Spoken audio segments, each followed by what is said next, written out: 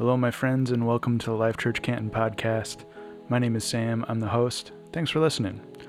This week on the podcast, we have New Life Weekend. So at the beginning of the podcast, there's going to be several people's stories from New Life Weekend. Essentially, if you haven't been to a New Life Weekend here at Life Church Canton, what happens is there's a number of people that get baptized, and they get on stage and share their story, their testimony of how Christ has met them and how Christ has changed them. And I'm just going to put a few of the stories in. There's more than this that happened this weekend, but these are just a few of the highlights. So there'll be a couple of stories, and then Nathan's message will come after that. So thanks for listening. Enjoy. Everybody else say hi, Angela. All right, they're here for you. Okay, here's my testimony. I grew up in a Christian home and came to faith as a child. In my younger years through early teens, I actively participated in church and went to Sunday school. As I grew into my older teens, I moved away from God and toward adolescent wants, such as friends, school, clothes, fun, etc. What I thought was great in my life was really only the very beginning of my black cloud. In 2000, my father passed away suddenly. Then in 2003, my mom, who I was extremely close with, was diagnosed with cancer. In 2006, I found my stepdad dead in our home from a massive heart attack. He was the man who really raised me with my mom since I was 5 years old. I was devastated. In 2009, brought my mom's death, and a piece of me died with her. In 2012, my husband and I welcomed a baby girl. Unfortunately, her birth caused me to almost die on the table. I did pull through, but barely. In 2017, our home caught fire and was a total loss. This year, in 2019, about 2 months ago, my husband filed for divorce. I pretty much lost everything in my life at this point except for my daughter. So with all that has happened in my life, I felt lost and hopeless with nowhere to turn. I joined a Christian-based divorce group. The thought of bringing God back into my life actually put a smile on my face for the first time in a long time. I said, yes, this is what I need. I knew I had somewhere to turn all along. I had just overlooked him. I invited Christ into my life, and I started to pray again. I came here to Life Church for the fall festival with my daughter. I felt a sense of peace while being here. I was overwhelmed with the happiness with how friendly everyone was. I felt even closer to God and enjoyed being surrounded by people who felt like I did. I reached out online. Right away, I started receiving phone calls, emails, and texts from so many people here. They were reaching out. Little did they know how much I truly needed and wanted all of this. All of my feedback was Jesus telling me, I'm here. I always have been. You overlooked me, and that's okay. You needed me then and didn't reach out.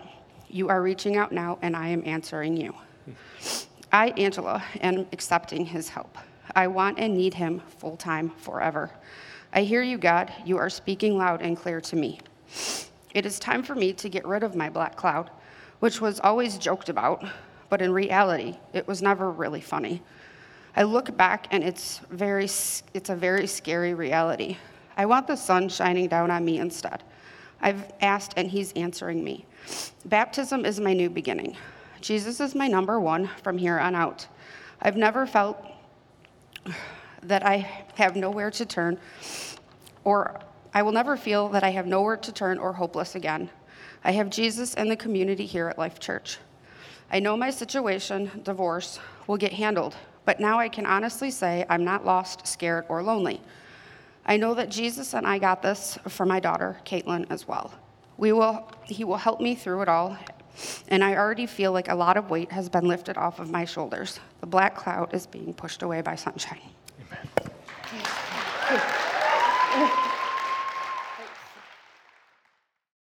We got one more. Everybody say hi, Nick. Hi, Nick. Here we go, bud. Hello. I'm Nick Engler, 34-year-old carpenter and a father of one. I was brought up Catholic, but I never really had a real relationship with Jesus. Growing up, my family moved often, and because I was constantly starting over, I developed a super strong habit of letting my need for acceptance and belonging motivate pretty much every action. I developed a pretty severe drug and alcohol problem in my early 20s. I lost friends and family members due to overdose and suicide, and I figured it was only a matter of time for me. This is mixed up. They took some. So basically, as I walked to my car one morning, it was wintertime and things were really bad in my life. It was a really weird thing, I tell you, and everything was physical. I saw it. The exhaust fumes from my truck were coming out. The street light was right there, and there was a street sign right there. And the shadow of a cross was like right in the big cloud of exhaust fumes. And it was super legit, and it was really explainable by the physical things that were right there, but it stuck with me all day long. That day was the day that every single person that I met at work mentioned how much Jesus loved us, told me to have a blessed day, was wearing a cross. Just that stuff just stuck with me all day long, and it was kind of drilling at me. I received the first ultrasound picture of my son that afternoon, and I tucked it into the corner of the touchscreen of my car radio. And at that moment, an ultrasound picture looked absolutely nothing like a baby to me. It was a blob. When I got into my car that night, after one of the worst days as far as that stuff goes, I pulled up and I turned on my headlights. When the radio screen lit up, it backlit that ultrasound picture. And if you've never seen a backlit ultrasound picture, that's when it looks like a baby. I instantly bust into tears. And I knew at that moment I had to do something. So I started begging God for help. And it hit me. My whole entire life, all this trouble I got into, everything that happened was because I was chasing acceptance. And Jesus has already accepted me, and he already loves me. Yep. So, fully feeling the love and acceptance of Christ in that moment, I started living the way I always wanted to live, and I made the commitment to follow him. Strengthening my relationship with Jesus is what led me to Life Church. I want to thank every single person I've interacted with since I've been here, because you all have influenced me in such a positive way. Happy to say I am 34. I have a happy son. He's 4 years old, and we've made it this far. Future's looking good. Don't really know what it holds for me, but I'm really happy to have one. And I'm overjoyed to be an active member of this community, this church, to help serve God's people, and to raise my son to love Jesus as well. As I look forward, I just want Jesus to provide me with the opportunity to use my gifts to help influence other people in some sort of positive way, any way, shape, or form. Awesome. That's good. I'm bringing up Susan. Everybody say hi, Susan. Hi. My name is Susan Scavell, and I'm married to my wonderful husband, Chris. I have 3 more beautiful people in my life: my son, Daniel, my stepdaughter, Emily, and her husband, Casey. I was blessed to grow up in a family that attended church, read the Bible together, and prayed together daily. When you're young and living in a loving, caring home where all of your earthly needs are readily met, life is pretty easy. My parents were committed to raising their children in a Christian home. I never questioned the truth of the Bible, God's existence, or his love for me. The sin in my life was there, as was my understanding of my need to confess, repent, and receive forgiveness for my sins. When I was 11 years old, I went to Mount Hermon, a Christian camp in the California Redwoods, and during my week there, I accepted Christ as my Savior. Over the course of the next 30 years, my life took a number of twists and turns, and I found myself more and more often putting other things ahead of Jesus. Without even realizing that it was happening, I ended up in a very dark place where I never would have anticipated or imagined being. While I believed that Jesus could forgive the sins of my childhood, a lie to keep from getting into trouble or hurting someone's feelings or disobeying a little rule, I wasn't so sure that he could forgive the sins that seemed so much worse and more serious. Yet the realization of the seriousness of my sin problem made it undeniably clear how desperately I needed and continue to need a Savior. I wrestled for a very long time with guilt and shame and feeling unworthy of his love. Through conversations with friends and family members, as well as counseling and lots of prayer, the truth of the depths of God's love for me and for all of us became clear, and I recommitted my life to Christ. While I know that I can never do enough or work hard enough to earn his grace, I readily and wholeheartedly embrace this beautiful gift on a daily basis. I never want to go back to that very low point in my life again, but I can honestly say that I'm thankful for that time of desperation, as the Lord used it to show me that his love for me has absolutely nothing to do with my failures or my accomplishments, and everything to do with what he's already done for me on the cross. So, almost 40 years after accepting Christ as my Lord and Savior at camp, here I am. I've heard the truth, I've accepted the truth, and I've had experiences that have shown me my desperate need for a Savior and Christ's unconditional love for us.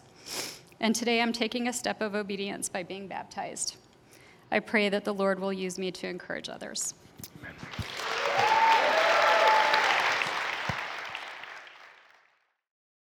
Welcome, everybody. My name is Nathan.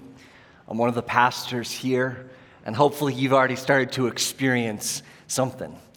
We're driven by new life here, by this weekend. We're driven by this new expression of what God is doing, and I hope that you're starting to feel that, and we've prepared for you. If you're here for the very first time because you're here to see someone you love get baptized, or you're watching online for the very first time because someone you love is getting baptized, welcome. We want you to experience something. This fresh sense of joy and excitement that things can get better, that things can grow, that there can be hope through Jesus. If you came in for the very first time and you didn't know anybody here and it's New Life Weekend, you're like, wow, what's happening? This is the best weekend you could possibly come because it's all about what Jesus is doing in people's lives. And that's why we get up, that's why we breathe, that's why we go to work every day. For us, we're driven by this new life because it points something beyond us. It points to God. I love new things. Do you guys like new things? Come on, you're American. You love new things. Like, we're trained to love new things. And I got to do something new recently. I got to travel over to South Korea. I got to go there for Korea. A lot of people are like, oh, you're going to Korea? Yeah, you're going to North Korea. Like, no one goes to North Korea and comes back. They just go and they stop. And I'm like former military, I'm white, and I'm also a pastor. So I definitely would not be coming back if I went to North Korea. When I was in South Korea, it was an incredible experience. The kindest people in the world don't really have space boundaries and anything like that, but the nicest people in the world. Only had one run-in with this guy on the subway who drunk yelled at me for 4 subway stops. I didn't know what he was saying. And then we took a selfie and I got off and I was like, good luck figuring out what that was tomorrow morning, and went. It was an incredible experience. I got to talk to so many people, and I got to sit down and talk with this 90-year-old man. And the reason why North Korea and South Korea are so jacked up right now is because they're still at war. They've been at war since 1950s, the Korean War. And the North and the South, the communists, whatever. And this guy, he was a North Korean. He started out that way. And he got stuck there. And he was studying to be a doctor. And as soon as they found out, he got conscripted in, drafted in. He didn't want to. And all of a sudden, he found himself the leader, a medical officer of a medical unit, treating people in this war as people are dying. And they're marching towards the south, towards a city called Pyongyang, because the South Koreans had invaded with the help of the UN. And he doesn't want to be here, and he doesn't want to be part of this. And he's watching as the first column of people are returning, and they're in disarray because they got destroyed. And they're dying and limping, and his column is just marching to their doom. He doesn't want to be there. And he says, in chaos, there's an opportunity. In crisis, there's a chance. And so he says, maybe this is my chance. And so he starts treating the soldiers who are coming back in disarray and keeps treating people and moving farther and farther away. And eventually he finds himself able to escape, but he doesn't know where to go. So he goes south towards the army that's coming north to kill people wearing his uniform. He's like, I don't know what I'm going to do. He crested a hill, and he saw the UN paratroopers coming in, 4,000 parachutes at the same time, and he was overcome with awe and also this sense of impending doom. He's telling me this story, and he says, I climbed a pine tree, and all night I wept and cried out to God as the army swept past me, just saying, God, if you will save me, I'll be an instrument for your use. So he gets down And they're behind him. He's behind enemy lines now. Even though he doesn't want to be part of, he's part of enemy lines. And instead of just going south, he felt God say, no, go towards the army, the South Korean army, the one that could kill him on the spot or that could put him in the prison camps. So he goes, and he gets put on his knees, and an officer comes out, and he expects to hear the words, or maybe not even just be dead, to hear the words, all right, you're going to jail, you're going to prison, you're going here. And instead, he hears the phrase, we need you. Because you're a defecting medical officer, aren't you? They're like, yeah. And like, we have people who are hurting. And they took off his uniform and put on a South Korean uniform. And in 5 minutes, in the space of 5 minutes, he went from one army to the other. Beautiful, amazing story. Well, he got out of the military, eventually took off that uniform and put on pastor's robes. And for 40 years, he was the pastor of a church. Isn't that incredible? Powerful story. But what you don't know is the church that he started off with had 150 people 40 years ago. Today, it has 90,000 people. A man of apparent destiny. That's powerful. And to meet this man, when you meet this man, it's like when I talked to him and I shook his hand, I was in awe because it was this destiny on his life that only God could have done it. And it felt like it was fulfilled. 40 years, 90 years old, still climbing mountains and doing crazy stuff. But he had done what God had called him to do. But you know what was interesting when you talked to him? What kind of learning and stories could you hear from 90,000 people? Like what could you hear about the accomplishments, the stories? Do you know what this man talked about all the time? Jesus. This man couldn't stop talking about Jesus. When I think of someone like this man of apparent destiny fulfilled, I think of one other man in the Bible, one we don't talk about very often, one that's kind of a side note to a greater story, but he shows up in all of the biographies of Jesus. He shows up as this pivotal moment, and his name is John. So John was born to parents who couldn't have kids, and an angel showed up to his father and said, you're going to have a child, and you're going to name him John, and he's going to fulfill a prophecy. And then he has a child, and he names him John. That this silence that was all over the land where no one had heard from a prophet of God or heard from God for 400 years, it ended with this man named John the Baptist. And he was supposed to fulfill a prophecy of old. This man named Isaiah, he said that there would be a voice, a man who would come, a voice in the wilderness, and he would be saying, prepare the way for the Lord, make straight paths for him. And then a Messiah would come and change the world forever. And John was that voice. John had a destiny. Have you ever felt like you had a destiny? What would it be like to fulfill that destiny in your life? John the Baptist, a voice in the wilderness, he was a herald, meaning he spoke about what was coming. His job was to end the silence of 400 years. And this man would have been the greatest prophet, I think, in the Bible up to that point, except for what followed, which was Jesus. That he was just a footnote in this. But he was such a big deal that people came from all over to speak to him. We're going to be in two of the biographies that I just mentioned, the two Gospels, two of the four, that talk about Jesus' life. We're going to be in Matthew and in Luke. And it shows up in every single one. The prophecy shows up in every single one. And in Matthew 3, 5 through 6, we find out what kind of person John was. Well, John was the kind of person that people went out to him from Jerusalem and all Judea and the whole region of the Jordan, all that area. And they confessed their sins to him. They baptized by him in the Jordan River. And it's this interesting thing. See, John took his role seriously, and he lived in the wilderness just like the prophecy said he would. And I just imagine this raggedy man with crazy hair who didn't bathe, like the hipster's hipster, right? Like the guy who he only ate locusts and honey or locally sourced and organic. it's like this guy, and he would wear this like camel fur, which is definitely not hipster or anything like that. But he would come out, and I almost get like this old Western look where you look out and you see across the desert where all the heat waves are coming up, this man emerging with a cane, just kind of walking into town. And he just shows up, and he shows up to the Jordan River and just starts preaching to whoever's there. And then people just keep gathering and gathering and gathering. And then he'd go back into the wilderness and come out. This amazing man. And what I believe and what I can see is that he would stand in the middle of the Jordan River and he would preach up to the bank to whoever would listen. The natural acoustics were there. It was pretty amazing where you could just preach in the water and everyone could hear you. But it's almost like this, like he would be down in the water, just like we have water here, and he'd be preaching up to the bank of people, and people would be surrounded. We find out in Luke the kind of people who were there. The kind of people who were there were Pharisees and Sadducees. They were individuals of power and influence, the learned men, the people who went to Oxford and Harvard and all those great places. They were up there listening. And then you saw soldiers and officials, people who were in charge of the money, people who were in charge of the daily lives. They were up there. And then there were tax collectors. People of influence for sure, but tax collectors were the bottom of the barrel. They were hated.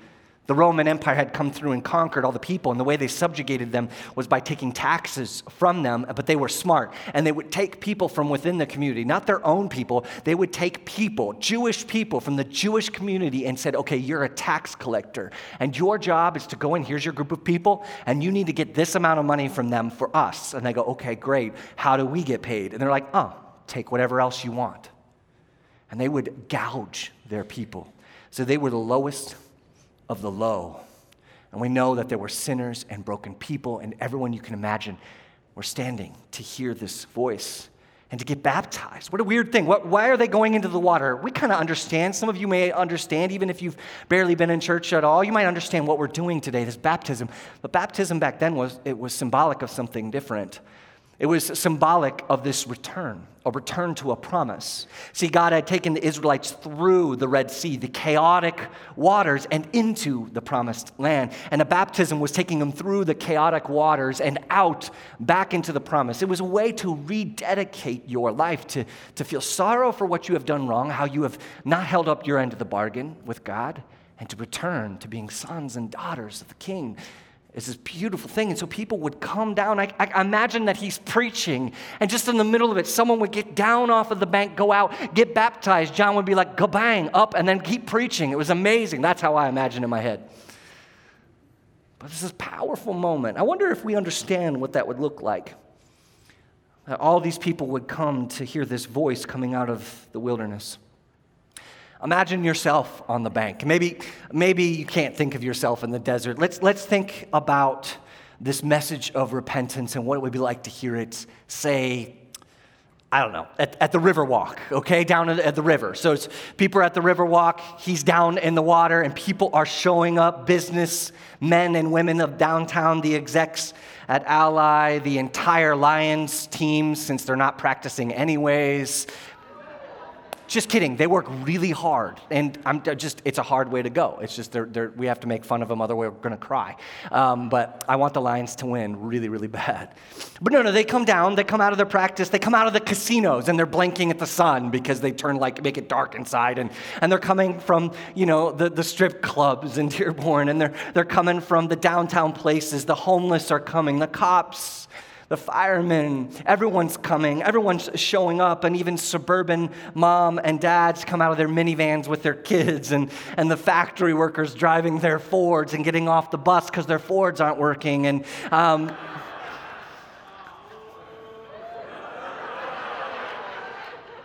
someone tell me that doesn't happen, okay? And then we'll go talk about it. I'm kidding. All cars break, all right? That's because our roads are so bad. Anyways, just throwing everyone under the bus. Or in it. So even the Canadians are coming over from Windsor. And they got their Tim Hortons. They can't really see very well because they're too nice, and they won't sorry, and they just keep moving back instead of holding their ground. But everyone's there. And you have this amazing experience where this guy is in the middle of the river. What a crazy person. He doesn't look right. He looks like a homeless man just yelling up at everybody. But people can't get enough. And then they start getting down, and you see a businessman in his suit get down into the water, and you see someone from, the wrong side of the tracks getting down, and all of these people are equal in this moment. What would it be like to experience that? John was a big deal. Can you imagine people going in and getting baptized, coming out with all kinds of disease, and they'll grow a third arm because it's the river and it's disgusting. And at one point it was on fire. But this experience, what would it be like? They asked him, if he was the Messiah. But he says, no, all John could talk about was Jesus. In Luke 3:16, he says this, John answered them all, I baptize you with water, but one who is more powerful than I will come, the straps of whose sandals I am not worthy to untie. And he switches the conversation away from him and towards what's coming. See, he's a herald. He's got to tell them about what's coming. And he says, no, there's someone coming who's more powerful than I. And then he says something really weird, whose sandals I am not worthy to untie. What's going on with that? Well, they used to walk everywhere, and they had sandals, and it was dirty and nasty and muddy, and like athlete's foot's got nothing on the kind of things that were going on there. It was a dirty task to untie sandals and to wash them. And what he's referring to is, I'm not even worthy to do that. Now, I'll give you a little more context. See, he was a rabbi. He had disciples. People would follow him. In fact, they actually left him and followed Jesus after they found out who he was. But it was the saying back then, a rabbi would say, someone who is a disciple, someone who's a pupil of a teacher, they must do everything that a slave would do. They must do all the menial tasks. They must be willing to do anything, carry anything, clean anything, do anything, except to untie the sandals of their feet. And the inference was that was too far below them. That was only for slaves to do. Only slaves would do this. But where does John place himself? He says, look, I'm not even good enough to be his pupil. I'm not even good enough to be this man who is coming's slave. I'm unworthy to even do the most menial and dirty task. He's pointing to someone who's beyond. You think my teaching is amazing, says John. You seek my baptism. I'm telling you, someone who's coming who's even greater. What would it be like to have this kind of reverence for Jesus again? This reverence for who he is and the joy that comes from knowing that he chose us. It's a side sermon for another day. But then he says this, he will baptize you, not with water, but with the Holy Spirit and with fire. Wow, what does that even mean? Jesus came to baptize your world with spirit and fire. No matter who you are, that's why he came. Spirit. This new story, this new life, this new power, this new thing is inside of us when we're baptized, when we follow Jesus. This birth of a new presence, this birth of a new life. It's something to celebrate, something to get excited about, something to tell people about. It was something that was done for us that we couldn't even do for ourselves. But fire. See, when you get baptized by Jesus, he's going to get you lit, but he's going to light up your passions and your abilities and your skills and your hopes and your dreams. He's going to also, like fire, burn away some things, the brokenness and the baggage and the brokenness and the judgment, but also your way of doing things. He's going to burn it all away and give you this new spirit and this new passion and this new fire. It's a place of purpose, a place of something new, and he's saying, get ready, here it comes. When we baptize today, we're baptizing and celebrating that something was done to us and for us by Jesus, that God has shown up and done a new thing. When we're baptized, we become heralds of this promise. We join John in speaking out about who God is. When I was with Bishop Kim, he met us on Prayer Mountain, which was an actual mountain that he was climbing at 90 years old. This man's amazing. But what's great is you have all these doctoral students, some of which are literally leading 5,000 churches in Africa. And the reverence that they had for this man, all of them want to just get a moment with Bishop Kim to shake his hand and talk to him for just a moment. But everything, that word that came out of Bishop Kim's mouth was about Jesus. And John was this man that people were just overwhelmed by, that unified people in a way that you couldn't understand. And people would go down into the water and be baptized and humbled. Why? Because he was amazing. But all he could talk about was Jesus. So what happens when Jesus shows up? We find out in Matthew 13. What does Jesus do? Then Jesus came from Galilee to the Jordan to be baptized by John. What? But John tried to deter him, saying, well, no, I need to be baptized by you. And do you come to me? And Jesus replied, let it be so now. It is proper for us to do this to fulfill all righteousness. Then John consented. Can you imagine what it would be like to be John? To live your whole life for one moment, one destiny moment, one moment where someone comes up and you're like, oh, everything I've been talking about, it's him, that's him. Can you imagine what it's like to have this moment where all the destiny comes together, to have someone prophesied over you before you were born, that you were named for this purpose, and it comes, and he's there.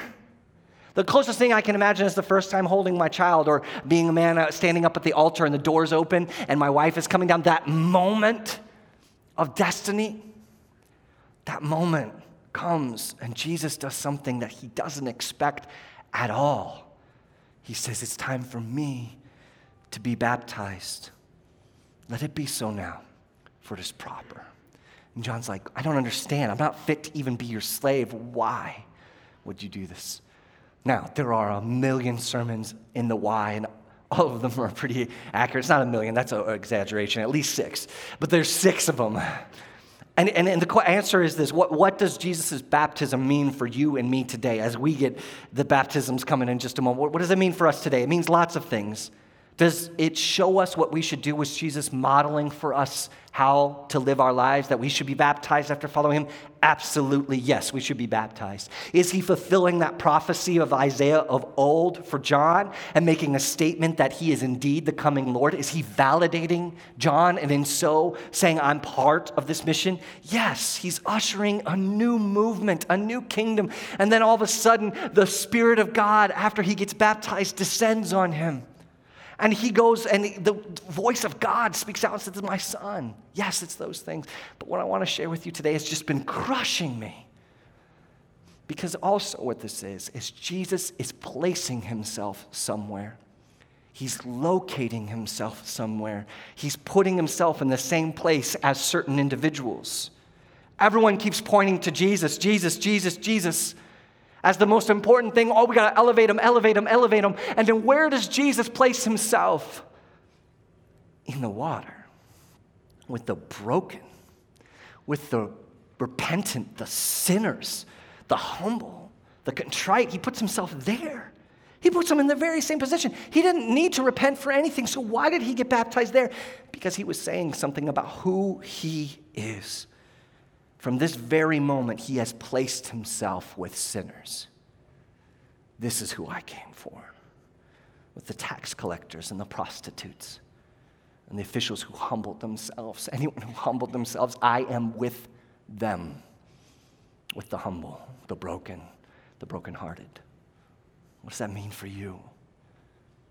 What does it mean for you that Jesus places himself with you? Because that's what we're learning today. And it's what crushing me, that Jesus would place himself with me. From the beginning to the end, Jesus didn't go to the people he should have. He went to the rejects. He went to the unworthy.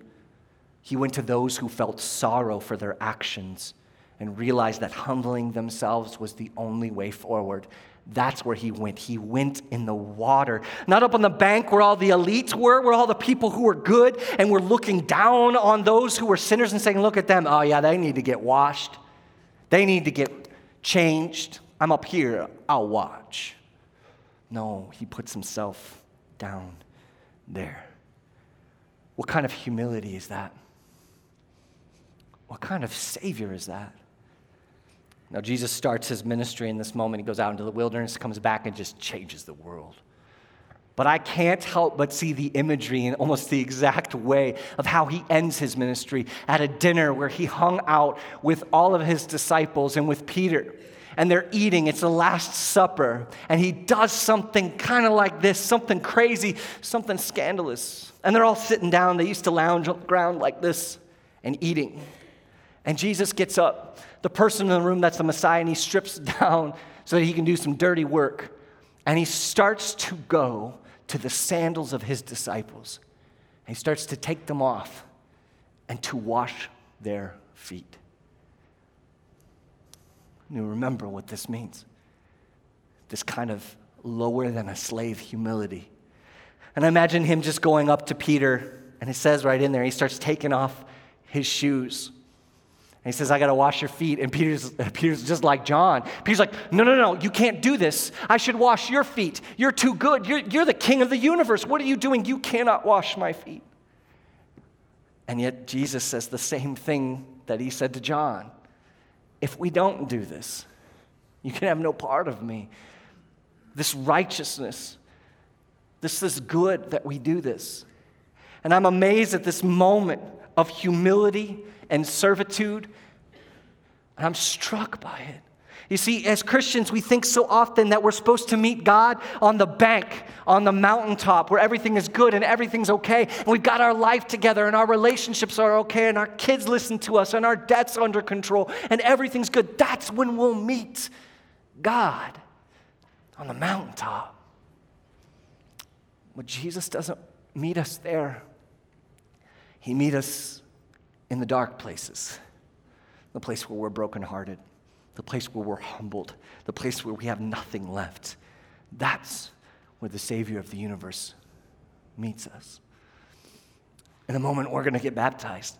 We're going to have some people getting baptized. And for you guys, you understand this moment, this dark place, this moment where there's nothing left. And you realized in that moment you needed someone to save you. You needed to repent, but also you need someone to rescue you. You know what this is like. In a moment, we're going to do some baptisms. And it's going to be a baptism by the Spirit of God and by fire. The Spirit's going to empower you in new ways, and the fire's going to come, and it's going to light you up, but it's also going to burn some things away. And I want you to know that as you move forward, not to be surprised when things get hard, not to be surprised when God shows up, because that's what he promised he would do. Where do we find Jesus? Where can you find him? If you're looking, where can you find him? Same place he's always been. We find Jesus in the water. We find Jesus in the place where people are hurting, where they're upset. And he calls us all to come down. He calls us all to come down to the water, to repent. Where do you find yourself? Do you find yourself on the bank? Do you find yourself up there with the politicians, with the physicians, with the policemen, with the people with power, with influence? Maybe you find yourself up there with the prostitutes, the brokenhearted, the tax collectors, the people who've screwed every relationship up. Maybe you find yourself on the bank for different reasons, but the same call God has for you is the call I give you now, to come down to the water. Because the only thing that is required of you is to be brokenhearted, to feel the sorrow of what you have done, and to come down and be baptized into something new, to die to your way and rise somewhere else. And Jesus is in the water because he placed himself with those who are willing to die to themselves. That's who he was. That's who he is. That's how we always will be. I'm calling you to an encounter with Jesus. There's a man in the wilderness who came out and said, come and repent because something is coming, and he's calling to you to be baptized. There was a man who started off in the wrong army, on the wrong bank, in the wrong place, up in a pine tree, who came down and was used by God, and he's saying, give up what you have to experience a power that you've never experienced before. And you can stay on the bank, and you can stay up there with all your ways of living life, all the influence that you have, your little kingdom that you have built to make you feel safe and to make you feel secure. But at night, you know it's not enough and it never will be enough. Come down to be part of a kingdom that is eternal and is bigger than you. The call is for you to come and be baptized, because Jesus is in the water and he's waiting. What I'm going to do in a moment is I'm going to pray. I'm going to invite people who need to make a decision to follow Jesus for the first time to do it, and then to come get baptized. I'll give you an explanation on how to do that a little bit later. We're ready for you. We're prepared. Don't worry about that. Focus on what God is calling you to do right now. But there are those in this room right now who've been up on the bank too long, who've been relying on themselves too long, who haven't been baptized as an adult. It is time. God is calling you. Experience something better, something that's incredible, a life of purpose. So if you could, I'd love everybody to stand with me. And just imagine you're on the bank, watching all of this unfold. And for those who are willing to make a decision to follow Jesus, would you pray with me? Everyone close your eyes. Close your eyes with anticipation. Anticipation that someone right now is going to be giving their life to Jesus. And if you want to do this, if you want to give your life over to a man who would place himself with you for a life of purpose, all you need to do is talk to God. And I'm going to help you do that. You can pray out loud or in your heart, but make these words your own. Father, I am broken. I have some sorrow inside of me. And I know I can't make my life right. I need someone to rescue me. And I believe that someone is Jesus. That he placed himself beside me. And that he wants to give me something new. A rebirth in power and in fire. I know it has to be done for me, that I can't do it for myself. So I ask Jesus to transform me now,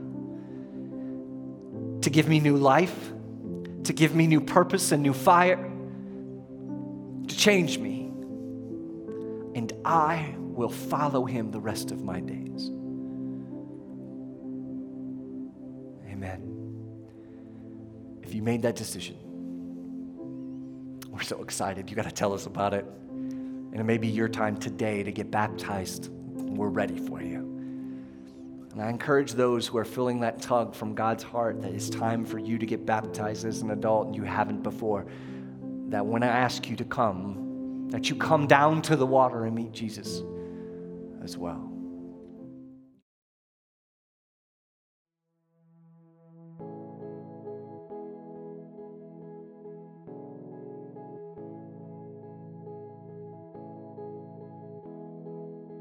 Thanks so much for listening. If you want to find out more information about Life Church Canton or other churches in the Life Church Network, text I'm new to 734-349-3475 or fill out the form linked in the show notes below and someone from the church will reach out to you with more information. If you came to Life Church for the first time this past weekend, we would love to know about it. We believe that life isn't meant to be lived in isolation, but we want to connect with you and learn to live like Jesus in community together. If you want to email the show, you can do that at podcast@lifechurchcanton.org. You can subscribe to the show wherever you get your podcasts, and if you're enjoying it, please share it with someone and leave us a review. Once again, my name is Sam Parham, and you've been listening to the Life Church Canton podcast. Have a great week, everybody.